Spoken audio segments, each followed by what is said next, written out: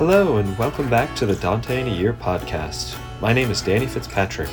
Let's continue with Dante's Purgatorio, Canto 32. My eyes were so fixed and attentive to dispel the decade's thirst that the other senses were all spent, and these were walled in here and there, unable to arise. Then the sacred smile drew them in with its ancient net. When by force my face was turned to my left by those goddesses, I heard them cry, "Too fixed," and I knew the sightless disposition of those whose eyes have just been struck by the sun, so that I was left for some time without my vision. But once my vision formed again upon the lesser things, and I say the lesser with respect to those greater sights from which I'd been removed by force, I saw the glorious assembly had wheeled about upon its right arm, and turned until the sun and the 7 flowers were to its face. As the squadron wheels to save itself beneath the shields, and turns with its ensigns, before all the force has shifted itself, that militia of the celestial kingdom that led the way were all passing on before the chariot's first beam had turned back. Then the women turned each to their wheels, and the griffin moved its blessed cargo, thus that not a feather was ruffled. The lovely lady who'd drawn me through the crossing, and Statius and I were following the wheel that made its orbit in a smaller arc. Thus passing through the lofty wood, voided in her guilt who trusted the serpent, our steps took time from an angelic note. We'd moved as far on as a shaft might fly when flung 3 times, when Beatrice descended. I heard them all murmur, "Adam." Then they circled a plant despoiled of foliage and the fronds of each branch. Its limbs, which widened the more they rose, would pierce the Indian in his forest with amazement at their height. Blessed are you, Griffin, whose beak has not stripped this wood, so sweet to taste, which later wrings the belly with such sickness. Thus about the sturdy trunk the others cried, and the twin-natured animal. Thus is the seed of all justice preserved. And it turned the beam that it had drawn, dragged it to the foot of the widowed bole, and left it lashed to that of which it was. As our plants, when the great light cascades upon them, mixed with that which reigns after the celestial carp, grown swollen, and are then renewed in each color, before the sun joins his coursers over the other star. Assuming a color less than rose and more than violet, that plant renewed itself, whose limbs had first been so bare. I could not comprehend, nor is here sung, the hymn that people then chanted, nor could I bear to note it entire. If I could trace out how the pitiless eyes were sent to sleep hearing of Syrinx, the eyes whose vigilance alone had cost so much. As a painter who paints with a model, I would designate just how I drifted into sleep, but let him who can feign it show his slipping into dream. Thus I rush on to when I was awakened, and I say that a splendor tore the veil of sleep from me, and a call, "Rise, what are you doing?"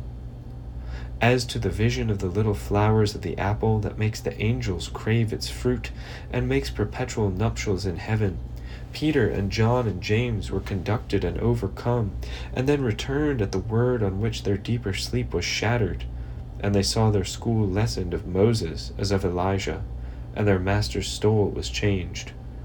So did I turn, and I saw that pious one standing over me, who'd conducted my steps at first along the stream. And all in doubt I said, "Where's Beatrice?" At which she, "See her there below the new fronds, seated upon a root. See the company that circles her. The others go up after the griffin with a sweeter song and more profound." And if there was more of her speech to spend, I don't know, for already now before my eyes was she who'd shut me off from any other intention. Alone she sat upon the true earth, as a guard left over that carriage I'd seen the biform beast bind. The 7 nymphs made themselves a circle and closed about her, with those lights in hand that are secure against the north wind and the south. Here a little while you'll be a woodsman, and then without end you'll be with me a citizen of that Rome where Christ is Roman. So, on behalf of the world that ill lives, hold your eyes on the chariot now, and that which you see, once you've returned below, be sure that you write. Thus Beatrice, and I, who emptied myself all at the feet of her commandments, set my mind and my eyes where she wished. Never has fire from thick clouds descended with so swift a motion when it rains from that confine that keeps it most remote, as I saw fall the bird of Jove down through the tree, ripping its bark no less than the flowers and the new foliage. And it struck the car with all its force, at which it keeled as a ship in fortune's storm, mastered by the waves, now into the wind and now away.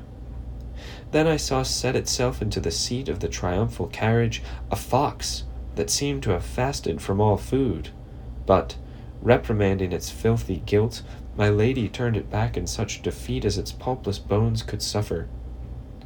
Then from there where it had earlier stooped, I saw the eagle descend into the ark of the chariot, and leaved it plumed of itself.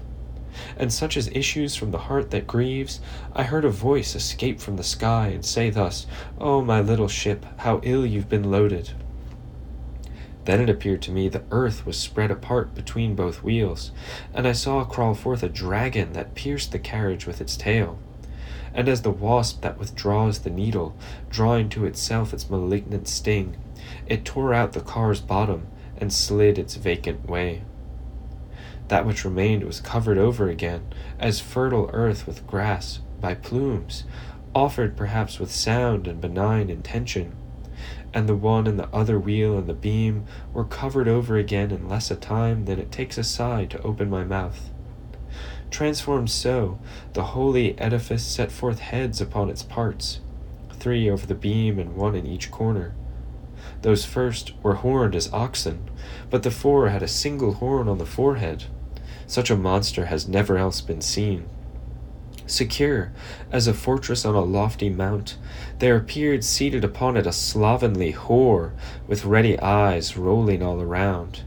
And as though to stop her being seized, I saw alongside her a giant, and they kissed each other over and over. But since her desirous and wandering eye turned toward me, that fierce lover flagellated her from head down to her feet. Then, filled with suspicion and cruel with wrath, he loosed the monster and dragged it through the wood, so that the wood itself became a screen for the whore and the strange new animal. Thanks for joining me for another episode of the Dante in a Year podcast. See you next time for the conclusion of the Purgatorio in Canto 33.